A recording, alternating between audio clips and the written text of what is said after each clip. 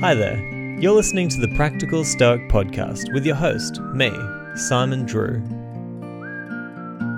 If you'd like to listen to over 200 episodes that were recorded before 2020, then you can head to my Patreon site. It's patreon.com/Simon J.E. Drew. We'd love to have you there, and any support is greatly appreciated. We'd love to also have you on our Facebook community, the Practical Stoic Mastermind. But for now, enjoy the show. Hi there, my name's Simon Drew, and welcome to the Practical Stoic Podcast. Now, today's guest, really fascinating, Richard Heinberg. So Richard, I first was reminded of his work when I was watching the documentary The Planet of the Humans, executive produced by Michael Moore. And Richard is featured in this documentary. And he had so many interesting things to say. And I thought, man, it would be so good if I could get him on the podcast to have a conversation about, a few of the predictions that he's made. For example, in his book, The End of Growth, which was written, I believe, in 2011. And a lot of the things that we see today in our society, especially with, current economic movements around the world, environmental movements, there's a lot going on, and he has a lot of really fascinating wisdom to give us. So I'll tell you a little bit about Richard, and then we'll jump straight into the podcast. So Richard Heinberg is Senior Fellow of the Post-Carbon Institute and author of several books on energy and the environment, including Afterburn, Society Beyond Fossil Fuels, and with David Fridley, Our Renewable Future. His upcoming book is called Power, Humanity's Quest for Ability, Control, Influence, and Beauty, and How It All Went Wrong. Quite a cliffhanger there. But seriously, I can't say enough about this guest. He's such a wonderful guy, and I'm going to try and get him back as many times as possible. I know that he's busy, but man, we want to get as much wisdom from this guy as possible. But anyway, I hope you enjoy this episode. Check out the links to all of his books in the show notes. I'd love for you to go there and check those out. And without any further ado, I present to you my interview with Richard Heinberg. All right, so Richard, like I've just been saying, I'm so grateful to have you on. The reason why I'll set the whole scene here. The reason why I decided to reach out to you is because I recently watched that documentary. Obviously, The Planet of the Humans. Everybody's talking about it. It's made quite a splash in the global community, and I think that there's all kinds of mixed reports. There's a lot of people who come out and say, well, it's probably not as bad as what they're saying. There's a lot of people who come out and say, well, it's actually a lot worse than what they're saying. I think when I watched it, coming from more of a philosophical background, obviously learning a lot about Stoicism and philosophy, and I wasn't necessarily, I understood that there was going to be a certain element of maybe sensationalism. There could be, and I was trying to be objective about it. But the thing that I really took from it is the Stoics taught us the philosophical argument for why we should probably curb our desires, why we probably shouldn't be so greedy, right? And why we should recognize that nature actually provides us everything we need if we're willing to actually be happy with what nature provides, right? And just be happy with simplicity. And what that documentary really showed me was, whether you agree with the political stance or not, we live in a world that is overcome with greed, overcome with desire for more. And so while philosophy offers us the moral argument for why you would curb your desires, people like yourself and documentaries like this can show us almost the scientific reason for why we should really pay attention to curbing our desires. So I wanted to set the scene like that and maybe let you jump in and give us a bit more of a background for what you've been bringing to the community, the global community lately. And since, I know you wrote your book, The End of Growth, in 2011, you've been seeing this stuff coming for ages. So where do you come into the discussion, and what can you tell us about why we should be really curbing our desires? Ooh, well, there's so much to say.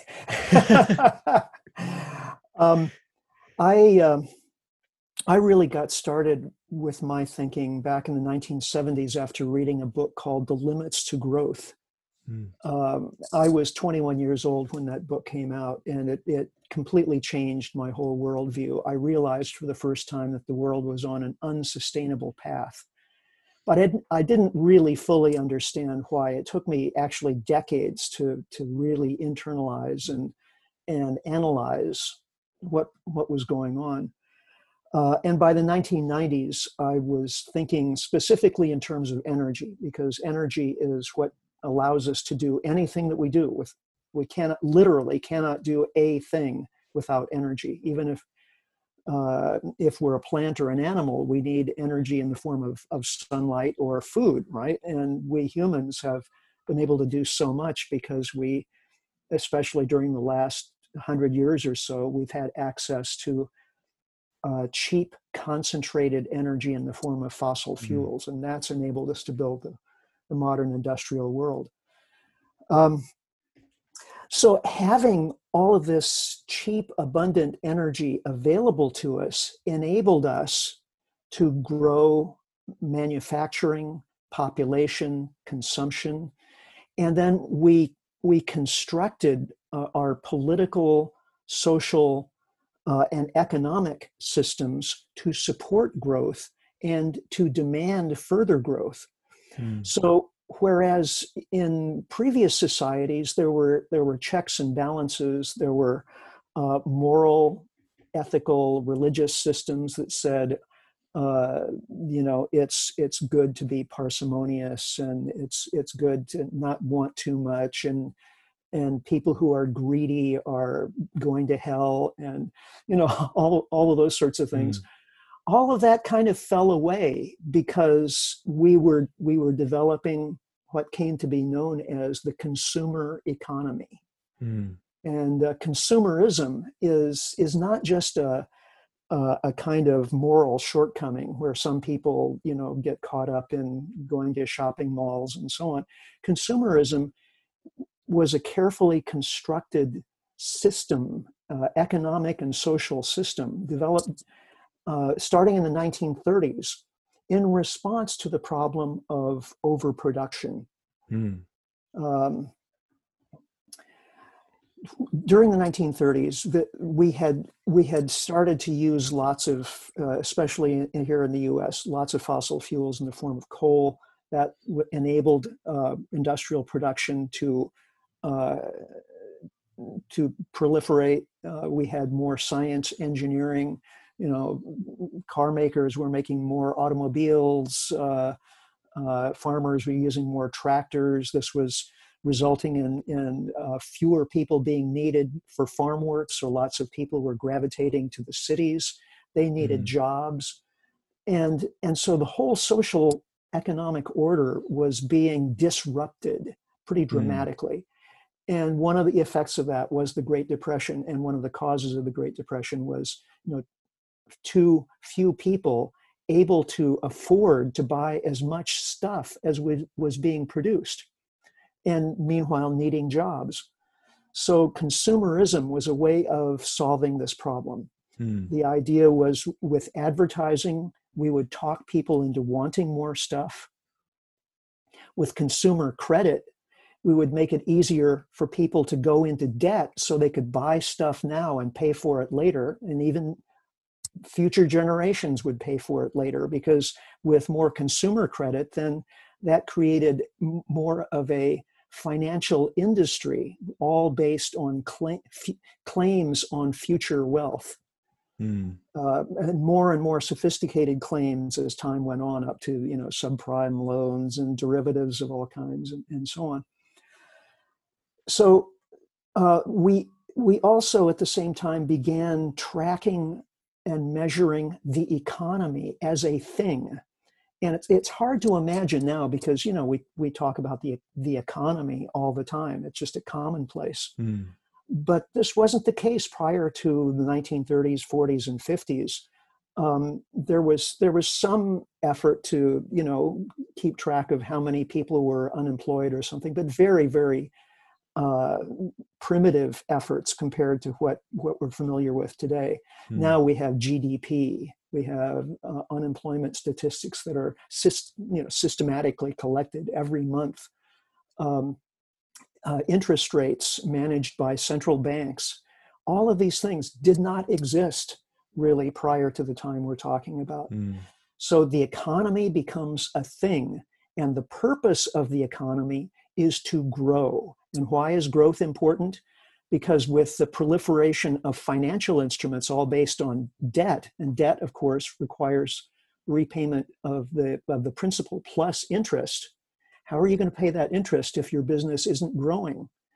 Mm. So we have to have growth for that purpose. We have to have growth so that more people will have jobs, because by now the population is growing also. Now that we have industrial food systems and new pharmaceuticals, better healthcare, the population is growing, which is a good thing. We like human beings. We want more of Mm. them.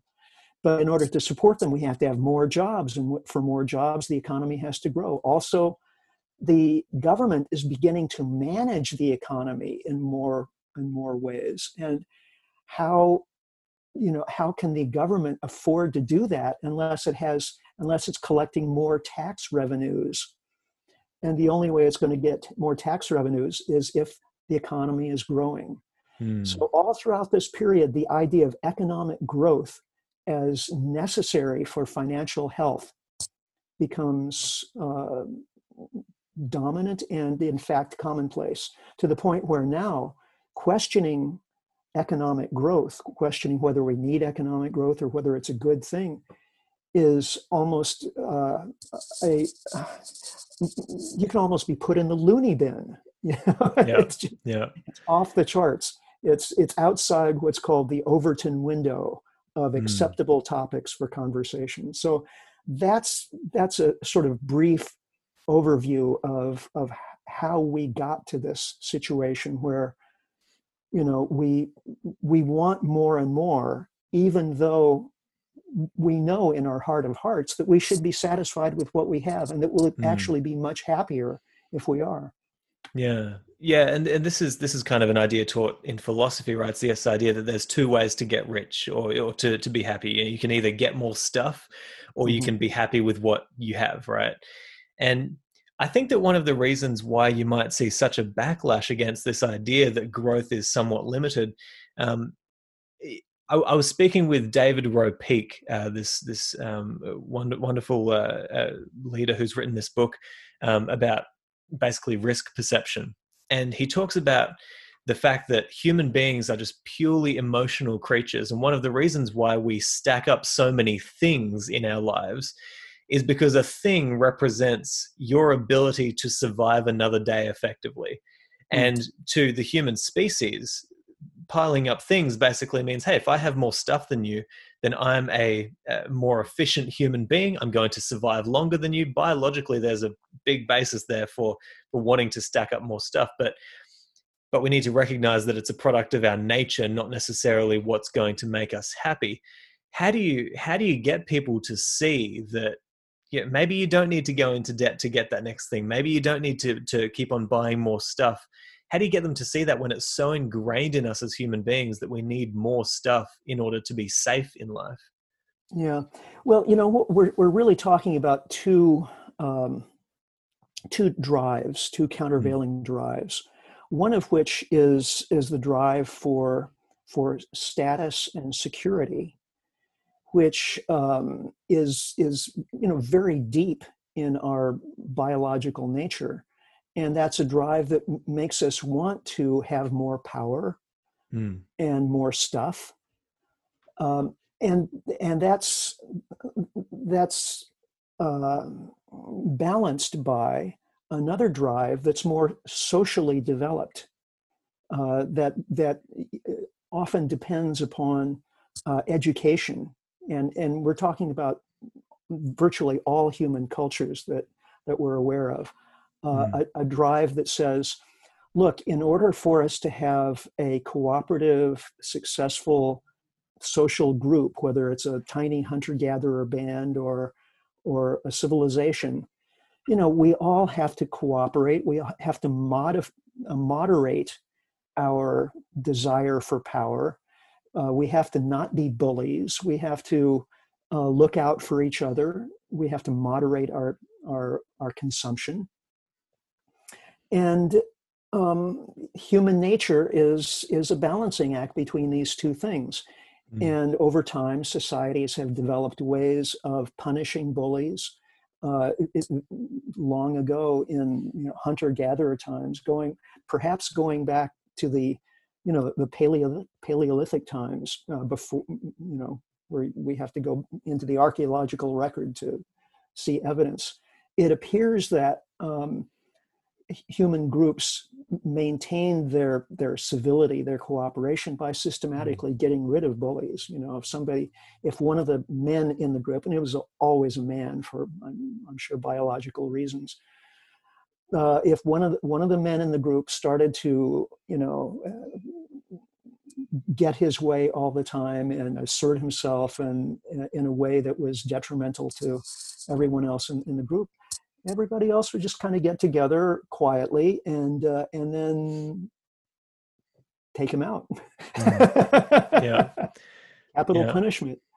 And over time, this actually had a civilizing effect, although civilization, it comes much later, a moderating effect on human aggression and aggressiveness. And we developed this countervailing, cultural drive toward civility, toward cooperation, toward self-moderation. But it's an ongoing battle. And what's happened over the last century, as we were talking about earlier, with fossil fuels, economic growth, and consumerism, has tilted the scales in a way that's profoundly unsettling for our future and fate as a species. Because unless we get this back under control, unless we rebalance those scales and do so pretty quickly and effectively, we'll just consume ourselves to extinction. And one of the effects, of course, of that consumption is waste, the production of waste. And one of those wastes is carbon dioxide going to the atmosphere, causing climate change. But that's not the only limiting factor to our continued growth, but it's one that a lot of us are starting to pay attention to. Yeah, I wanted to touch on kind of two elements in this interview. I want to continue this discussion with you around the idea of the limited growth that we're under, but also I did want to talk about that documentary. So we might as well jump into that now as well, seeing as you brought it up. Now, being as objective as possible, obviously you weren't the executive producer of the documentary, but definitely not. You're involved in it. So, I wanted to give you the opportunity because there's a lot of differing opinions. What do you think that they got really right in the documentary? What do you think can come down to maybe a little bit of sensationalism? Yeah. Well, I think what they got right was a critique of the environmental movement, and especially the environmental movement in the United States. That's long overdue. They were effectively saying that environmentalists have put too much faith in the techno fix. If we just invest a bunch of money in solar panels and wind turbines, then everything will be fine. We can essentially continue living more or less as we are now, but with a clean climate conscience, right? And I think that was a bubble that needed to be burst for a couple of reasons. First of all, the idea of renewable energy as an environmental fix takes our attention away from overpopulation and overconsumption, which the early phases of the environmental movement really focused on, and rightly so, I believe. Overpopulation and overconsumption are still root problems that we have to deal with, but a lot of environmentalists just don't talk about them anymore. The other problem with the techno fix is that it's not really being sold with with realism. Renewable energy can't just seamlessly replace fossil fuels so that we continue living as we currently do. And I say this having spent about a year working with David Fridley, who's a staff scientist at the Energy Analysis Program at Lawrence Berkeley National Laboratory. He's a guy who really understands energy at a very technical level. And we, as I say, we spent months looking at the possibilities, the prices, the technical ways of measuring different energy sources. And it's a complex subject. Energy analysis is complicated, okay? And so we looked at the problems with renewable energy, having to do with intermittency, the fact that the sun doesn't always shine and wind doesn't always blow. How do you deal with intermittency? Well, with energy storage, with capacity redundancy, with demand management. Those are the three basic ways. Each of those has costs associated with it. Then we looked at the fact that renewable energy produces electricity directly, which in some ways is a very good thing because electricity is very high quality energy. And ordinarily we have to produce electricity by burning fossil fuels, which is very inefficient. We lose about 60% of the energy in the process. So all of that's very good. But the problem is we only use about 20% of our energy globally in the form of electricity. The other 80% is in transportation, agriculture, industrial processes, building, heating, et cetera, et cetera, et cetera. So adapting electricity to meet those needs or adapting those technologies to use electricity is going to be very costly and require a lot of industrial infrastructure. So at the end of the day, you know, when we had balanced all of those things out, we could not figure out a realistic pathway to get to, you know, switching out our current energy usage levels to renewables. What we could do was figure out a way of reducing our overall energy consumption pretty dramatically in the wealthy industrialized countries like the United States, maybe by 80, 90%. And then if you do that, then you can supply that remaining 10 or 20% of energy using renewables that are solar and wind backed up by hydropower, geothermal power, possibly some other forms of base load electricity production, so that the intermittency isn't as big of a problem, isn't as costly to balance out, and you can have some kind of system, some kind of workable grid that way. Of course, nobody wants to hear that, because what they want is a current energy supply and more, so that we can build out, you know, 5G communications networks that use even more electricity and basically support economic growth. Yeah. So our study, which we wrote up as a book, Our Renewable Future, it's available for free on the internet, it got very little notice. And compared to the film that we've been talking about, Planet of the Humans, which got enormous press, lots of eyeballs looking at it. Why? Because it was controversial. It was in your face. It was defamatory, actually, towards some of the environmentalists who were talked about, like Bill McKibben of 350.org. I thought the film really took some cheap shots at some very good people, and I was very sad to see that. But on the other hand, what that did was raise a huge controversy and resulted in, 6-8 million people looking at the film. Whereas our book, which was much more technical, I can really stand behind the kinds of analysis that we did. I don't know exactly how many people have read it, but it's a very, very small fraction of that. Well, this is a good direction to go, because something that I've been feeling lately is, I think that you can boil down so many of the problems that we see in the world today to the fact that it's almost as if people are playing on teams now. They're not interested in ideas, they're interested in their team. So they'll be out there waving their placards all day for their team. But meanwhile, the players of their team are away, in some ways, like the documentary might have suggested, making the problem even worse. But nobody suspects that because, hey, I'm on your team and I will just back up everything you do. So you might put out a book like that and hey, here's some great ideas, here's some great information that could be helpful. People might not be interested because they're not interested in ideas. They're interested in their team winning. And that's Exactly. why a controversial documentary gets publicity, because it's something that either goes against or for a team. And this, I think you're so right. This is a bubble that really needs to be burst. People need to be looking for these ideas. And you said something really interesting recently, which I want to touch on.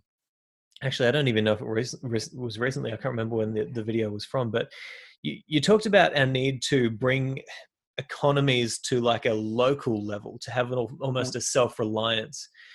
And I think that what we see at the moment in the world, I've been watching a lot of videos with, various political leaders talking about the need for them to bring their nation's assets back home. And, like, let's focus on our individual communities, our countries first.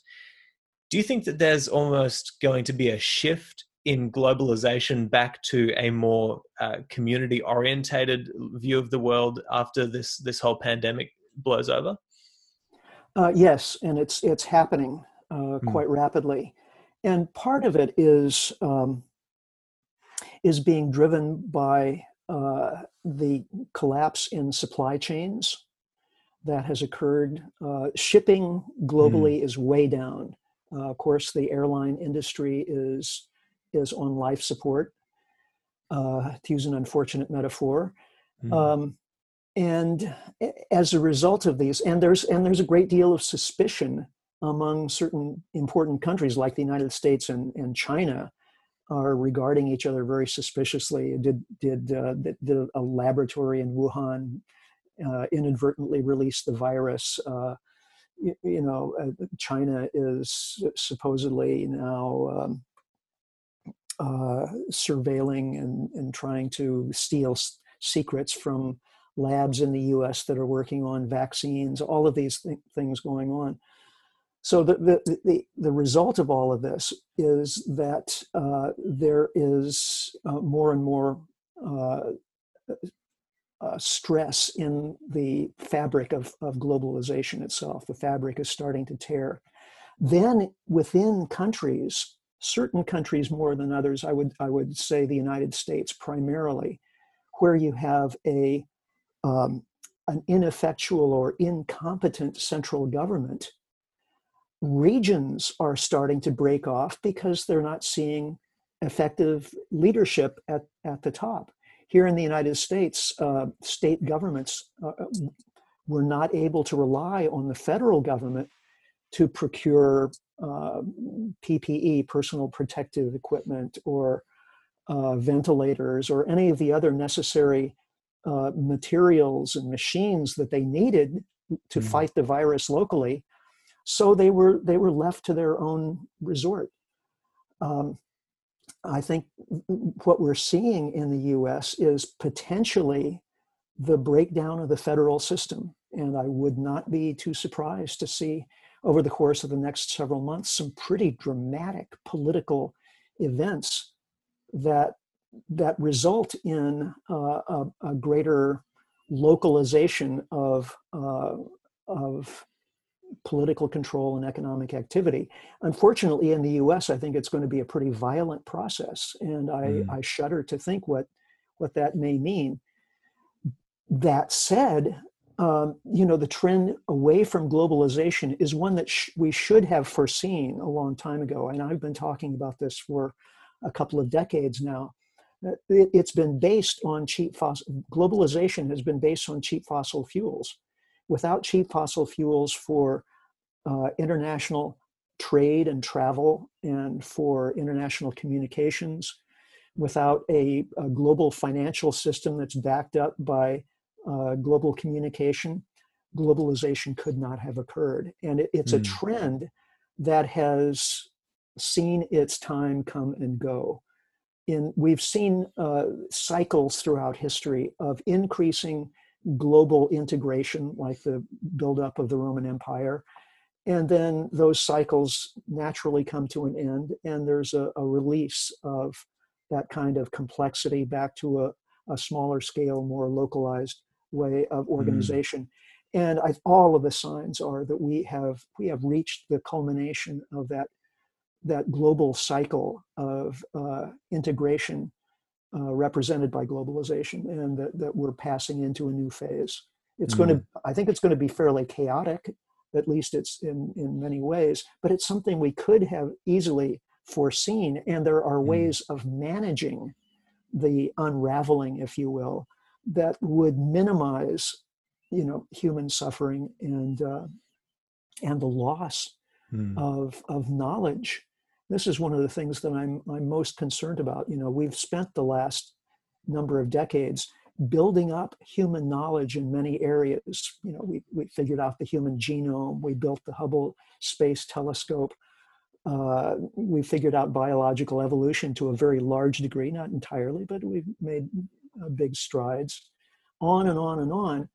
And if we lose electricity grids, for example, all of that would disappear very quickly because Mm. it's all stored on computer hard drives. That's why I'm in favor of developing renewable energy as much as we can, so that we can maintain an electrical grid infrastructure as a transitional strategy toward whatever's in the future. If the transition is abrupt and civilization collapses entirely and quickly, then I think we're in for not only a humanitarian tragedy, but also a cultural tragedy that could be prevented. Mm.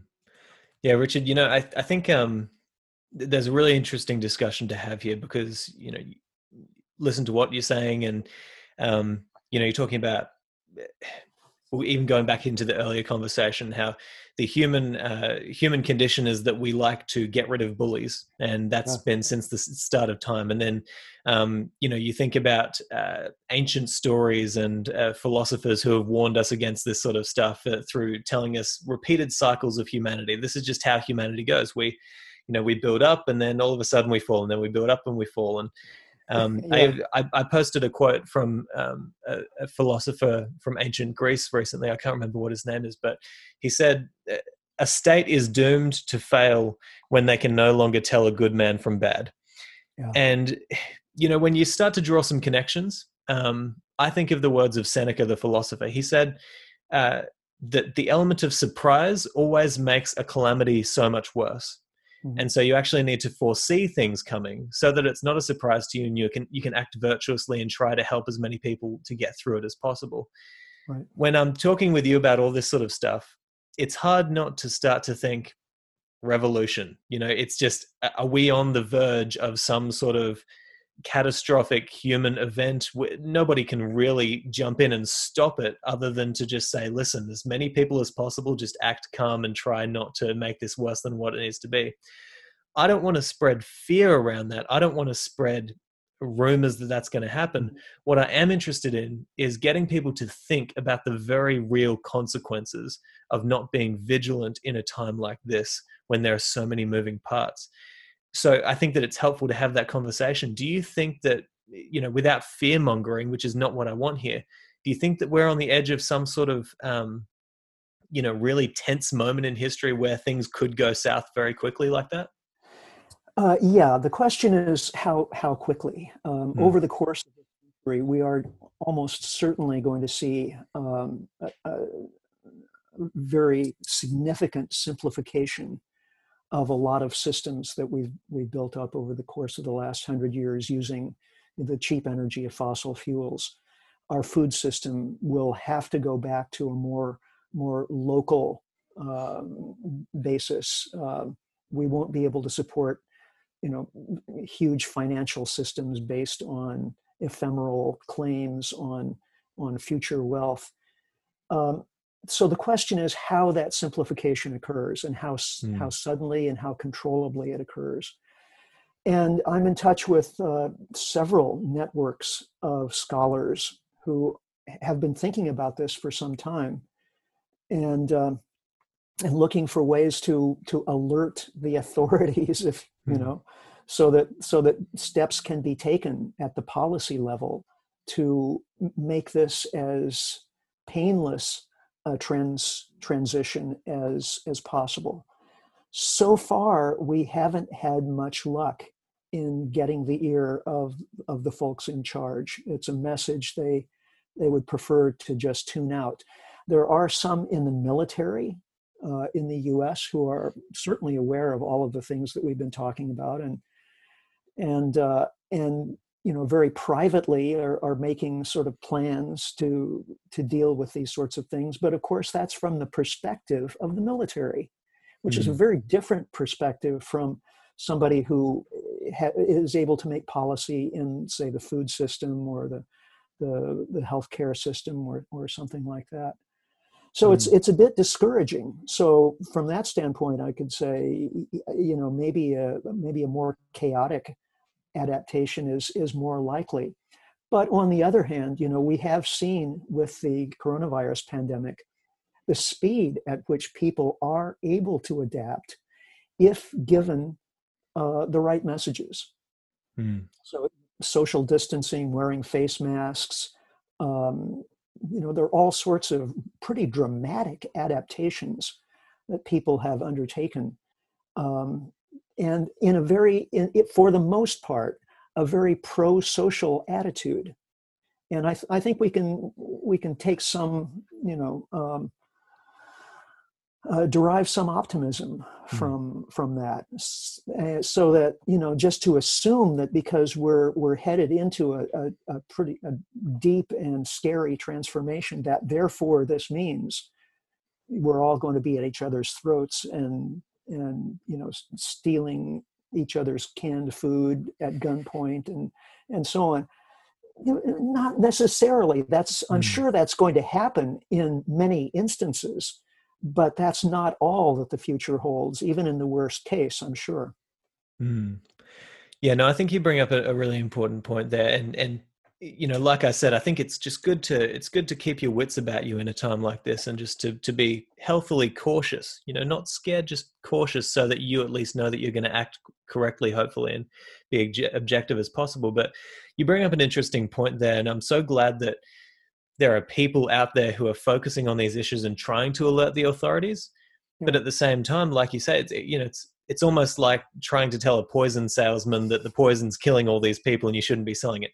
He knows it's poison. He knows it's killing all these people. Still hasn't gotten out of the business. His paycheck depends on it.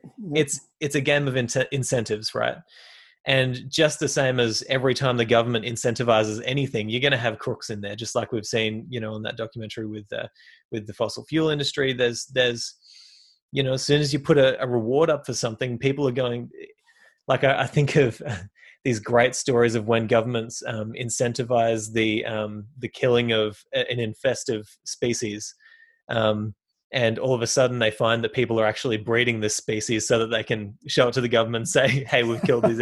And that's happened multiple times in the past. And I think that I wanted to touch on something that you said a few years back. You had a couple of quotes here that really spoke to me, because to a hammer, everything looks like a nail. So I'm always going to come at you with philosophical questions. The Stoics talk about this idea of living in agreement with nature. And that means many things. It means living in agreement with what it means to be a human, as our human nature, universal nature, and also your individual nature. One of the things that also means is, listen, nature, we come from nature and we go back to nature. It gives us everything that we need, right? If you're willing to be satisfied with what nature gives you. That's one interpretation. And you said a couple of things that were so in line with that, and I want you to elaborate on it. You said nature is not a subset of the economy, but the economy is a subset of nature. So we tend to separate ourselves from nature, which is just, it's impossible. And so, yeah, we keep on burning trees and logging forests, and because it's a part of the economy, but it's horrifying. And you also said something that really spoke to me. You said, there will be a moment when we learn to live within Earth's limits. I love that line, because it really does add to philosophy. It adds to our understanding and says, listen, okay, yeah, Earth has its limits and we're currently pushing them, and we're seeing a lot of pushback, right? Whether it is the virus, whether it is global warming and fires in Australia and cyclones and all this crazy stuff that's happening, there is going to be a shift. What I'm wondering, I guess the core question is, if you think back to when the world was deriving its energy from, say, whale blubber, right? And there was a big scare over, oh my gosh, we're running out of whales. What are we going to do? Everybody's panicking. And then all of a sudden they find a new energy source. And that was the solution to our problem. Yeah. But I tend to think, we're going to come up with that solution. I just think that it's a matter of time, and it's not going to happen until there is literally no money to be made in fossil fuels. Like they're going to drain the earth of their fossil fuels because there's still money in it. Do you think we can move on before the economic incentive is gone? Well, if we're going to, we'd better hurry up because time is running out fast. I mean, the oil industry is just in tatters right now. Basically for the last 10, we used up all the cheap oil before about 2005. And so oil was getting more and more expensive. In 2007, we had this price run up for global oil. And that was one of the contributors to the Great Recession of 2008. Actually, it reached a peak of almost $150 a barrel in the middle of 2008, and that was part of the trigger for the crisis. And so, what happened? That incentivized then the extraction of lower quality, more expensive to produce oil, like the tar sands in Canada, like the tight oil in the U.S. Produced from hydrofracturing and horizontal drilling. And for the next 10 years, a significant amount of new supply came on from these high-cost sources. The companies that were specializing in these new sources weren't making any money. I mean, with rare exceptions, they were spending more money in drilling than they were making in sales of product. But it was the next big thing. And a huge amount of money had been injected into the financial system in order to solve the Great Recession. So that money was finding its way to the frackers because, after all, they needed to invest it somewhere. And here were these people who had this miraculous new technology and lots of oil wells and so on. Now, with the coronavirus pandemic, the demand for oil has fallen off dramatically. And so oil prices have fallen. A couple of weeks ago, they were actually in negative territory. The barrel of oil was selling for negative $37 a barrel. How is that even possible? It's crazy. So all of the oil companies are suffering. ExxonMobil, which invested heavily in fracking over the last few years, is now in very, very bad shape. And the hundreds of smaller companies that only produce the high cost tight oil and tar sands they're toast. And there's no coming back. So if we were going to make a systemic, graduated, rational, controlled move away from our dependence on oil, we missed the opportunity. From here on out, it's going to be very chaotic. The oil industry is going to be collapsing in fits and starts, and we don't have something to replace it. We have a few electric cars, but there's no incentive for anyone to buy electric cars because oil is so cheap. But because oil is so cheap, the oil industry is cratering. And if the oil industry tries to recover, if it gets bailed out by the government, that sends oil prices higher and the whole thing just starts over again. It's completely dysfunctional. And we missed our chance, basically. Yeah. Painting a pretty gloom picture, but that's okay. Sorry about that. Listen, we'll try to leave somebody with some positives from here, but no, I think it's so important what you're saying there. It's so heavy and it's so beyond my comprehension. Yeah. Well, which I think, that's why it's important, I think, to bring this back to what we can do as individuals. exactly. Yeah. We can grow a garden. We Mm, can we can learn to get by with less. We can repair stuff rather than throwing it away and buying new stuff. We can get to know our neighbors and start sharing more with our neighbors, because what does that do? It creates trust. mm, And your neighbors are going to be really, really important to your survival. We learned this here where I live in California over the last few years. We've had a series of devastating wildfires.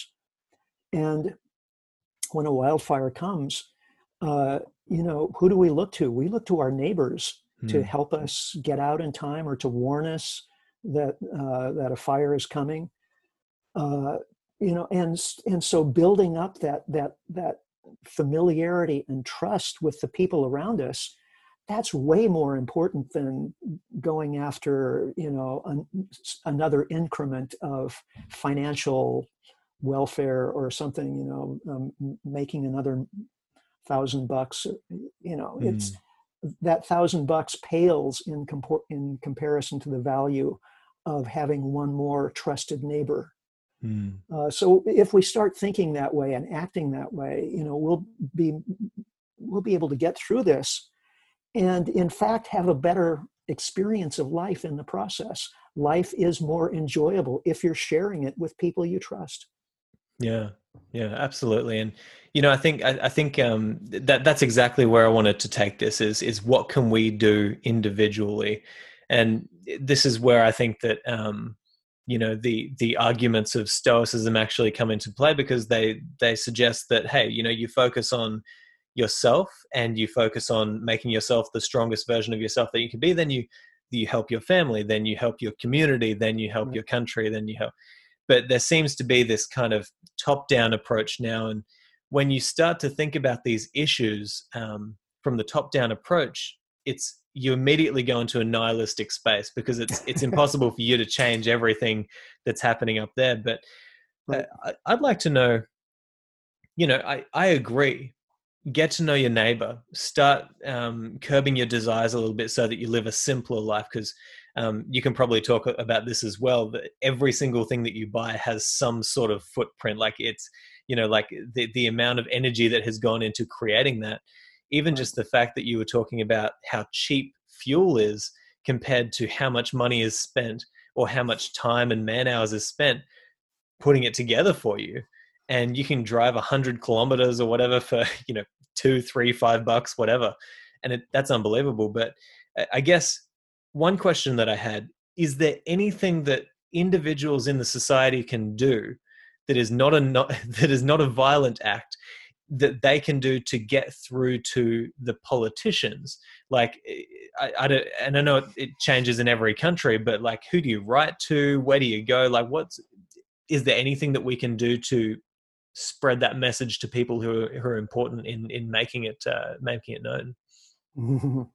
Yeah, I wish I had a simple answer to that question, but I think we have to begin to make a kind of constituency Mm, for what we're talking about. I mean, there already are organizations who are promoting um, simpler life. I mean, there's permaculture in Australia. You have one of the originators of permaculture, David Holmgren, very, very important thinker. You have the Simplicity Institute with Samuel Alexander, and Ted Trainer has been doing great work for many years in Australia on uh, uh, creating simpler way of life. And these people are trying to get through to the civil authorities, but also the cultural authorities. The people mm, who uh, who decide what matters enough to talk about in the news media, and so on. mm, So supporting these people and spreading their message is something really, really helpful, rather than trying to sort of invent something entirely from scratch. mm. So there are starting points, but there's no. I wish I could say, do this, and immediately the prime minister is going to pay attention and change his mind. Yeah, well, like we say, it's a problem of incentives, and until people are incentivized to act correctly and to move in a better direction. But um, I think that that's an important point you make. It's almost as if your attention and your dollar is a vote in the direction that you want to go. And we just have to spend our money wisely, and we have to, pay attention to the places that we want to be seen in society. But something that I just wanted to touch on as well, I'll probably just ask a couple more questions. I want to be respectful of your time. Um, this idea of debt, Mm. it actually, when you talk about debt and the purposes for why it was created, I know we talked about this a little bit before, but I want to go a little bit deeper if that's okay. It, this idea that debt and marketing and this consumer economy is literally based around the idea that we will always want more, we will always desire to have more stuff and get more stuff. And um, you know I even think about the quote from back in the 60s. I can't exactly remember who it was from, but during the psychedelic era, it was like that quote of, these people who take the psychedelics, they're not going to fight your wars, they're not going to buy your products, that sort of thing, right? Mm-hmm. um, and you can clearly see why that might have been one of the motivations between getting rid of a lot of that sort of stuff. um, Yeah. Clearly. But I think that a lot more people are waking up now. A lot more people are actually waking up to the fact that A, getting more stuff isn't going to make you happy. And B, it's actually ruining the planet, and it's ruining, it actually ruins your happiness if you think about it, because you're constantly chasing after something that is fake. Um, but I think that there's an important discussion to have here, because when I watch advertisements, when I watch TV shows, when I watch the general culture of America, and all around the world, people are involved in American culture because they've been very good at Right. sending their culture around the world. Yep. But when I watch these things, I'm like, man, they are spending just millions and millions of dollars on making these advertisements so perfect to get you to feel a certain way so that you buy a certain thing. On every corner in America, you've got some sort of loan agency, quick loans, like whatever, low interest rates, high interest rates, whatever. But the economy is based around this idea that people are always going to want more. Mm-hmm. Do you think that that is the core solution here, to get more and more people to say, no, I'm not going to get involved in the consumer economy because that's not actually what brings me happiness? And if so, how do you think we get back to that? Do you think it's going back to more kind of, not saying get back to organized religion, but getting back to that community element of religion, which is, hey, desire less and get involved in your community? Long-winded question, but I'm going to hand it over to you anyway. Yeah, yeah. Well, I mean, basically, what we're talking about is getting away from the market economy back toward the gift economy. I mean, the Mm, gift economy was original. When we lived as hunter-gatherers for tens of thousands of years, we basically just shared everything that was available within the community. There was no thought of somebody hoarding uh, wealth or supplies, or so there was basically no economic inequality. I mean, if anybody was starving, it was because the whole tribe was starving. mm, Um, then gradually over time, markets developed. There was trade at first, but trade was looked upon as something really dangerous because your interests and the interests of the person you were trading with were at odds. Each of you was trying to get a better deal. So the only people you ever traded with were people in a different tribe, right? mm, Because it was to allow that competition and that level of distrust to to get seeded and grow within your own social group would be very detrimental. So trade is something that would never happen within the society. It was always something that happened between societies. Then, as we developed agriculture and started living in larger and larger towns and then cities, trade took root within the community itself. And we became more and more strangers to each other, both mm, because there were so many people living together, but also because our relationships were more and more relationships of exchange rather than simply sharing. So that lowered levels of trust, increased levels of alienation and suspicion, and so on. And all of human history can be seen as the progressive shrinkage of the sharing economy and the progressive growth of the market economy. And of course, that's happened especially over the last century with the growth of the economy itself as a result of all the things we were talking about earlier, fossil fuels, debt, and so on. And so now we find ourselves at the end of this process where we're very much alienated from the people around us, and we're distrustful of our leaders and the direction of society. It's a pretty sad state of affairs. And getting back to a situation where we really do feel at home with ourselves, the people around us, and the society that we're a part of, is going to require less and less trade, less and less markets, more and more sharing. And the sharing economy is still with us. It's not that it went away altogether. The sharing economy still exists within families, within churches, within nonprofit organizations, and so on. It's just a matter of making that more and more the focus of our lives and our attention, and taking our attention away from everything that's bought and sold and has a price tag on it, and entails the sale of our own labor. The hours of our lives get measured and sold just like any other commodity.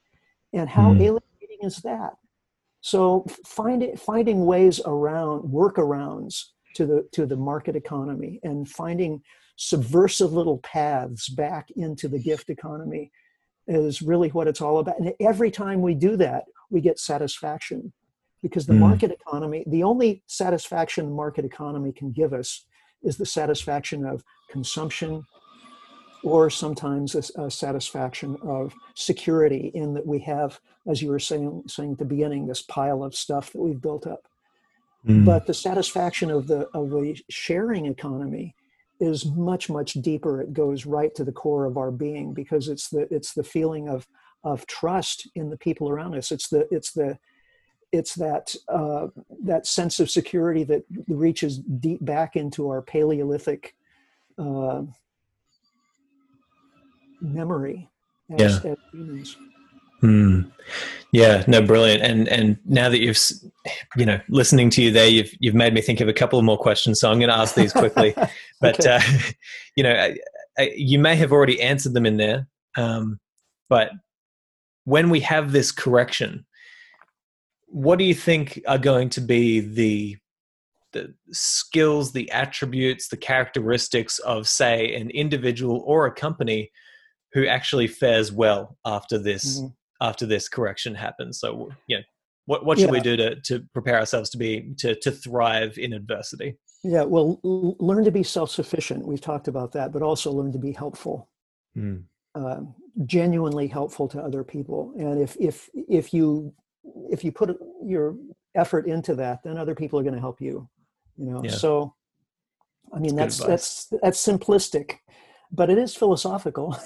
Yeah, it is. And that's why I love this. I love talking with you, and I want to have you back many more times as well, because I think that the arguments that you're discussing, they touch on economics, they touch on the environment, they have elements of philosophy in there. It really spans so many issues. And I wanted to ask you, this would probably be my last question for you. You obviously pay attention to people when you're talking to them. You pay attention to how they respond to your various arguments. What do you think is the best argument that you put forward that garners the most respect, or maybe changes the most minds? Like, what's the most effective argument that you ever put across? Oh boy, that's a really tough one. Gosh.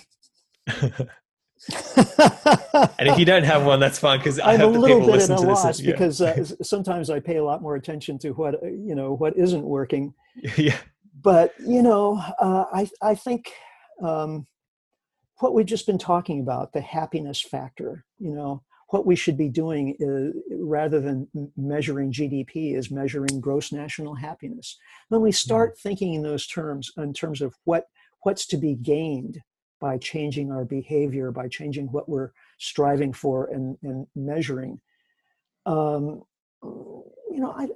think people are naturally responsive to that. It puts us in a good mood for making the effort required. Whereas if we just look at the scary stuff, I think it can short circuit people's effectiveness. We tune out, and I'm scared to see that with young people, actually, that they see the trends with climate change and so on, and they don't see their leaders doing anything about those trends. So it makes them passive and sort of blank. Makes them turn in on themselves. So they're just staring at their little screen all day, rather than thinking about what they can do. So I think it's really important to talk about what there is to be gained and enjoyed and shared in turning our attention back to what really matters. Richard, I think that is such a great place to end this, because, I do tend to focus a little bit more on the side of what's the chaos coming. And I think that's because I'm in that mindset at the moment of, you need to prepare yourself. Absolutely. But you know what? There's also room for turning that around and saying, listen, why don't we focus less on what's to be lost? Why don't we focus more on what's to be gained from this kind of transition? And I think you're exactly right. That sense of community, that sense of self-reliance, that, the true happiness that comes from living a simpler lifestyle, which many people will be forced into.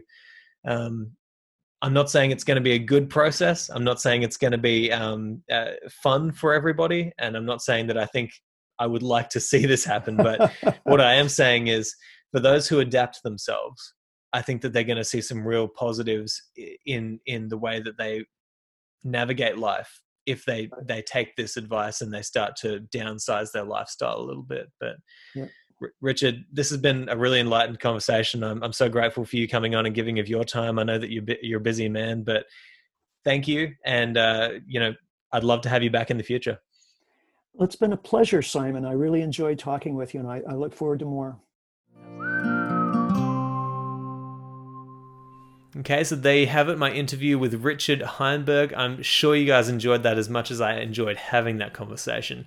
Such a fascinating guy and so much to think about, which is really the goal of this podcast, is to get you guys to think a little bit deeper about certain situations in life, about global issues that we're dealing with, and also about how you can bring that back to a personal level in your own life. But seriously, love this guy. You got to go out there, check out his books. The links are in the show notes. And I'll talk to you guys next time. But until then, I hope that this episode has helped you on your rise to the good life. Ciao. Thank you so much for listening to this episode of the Practical Stoic Podcast. If you'd like to stay up to date with the Practical Stoic community and everything to do with this podcast, then just go to my website, simonjedrew.com, and subscribe to the Practical Stoic Weekly, a newsletter that I send out every week with updates and all sorts of great Stoic insights. You can also find me everywhere online by searching Simon J. E. Drew. See you next time.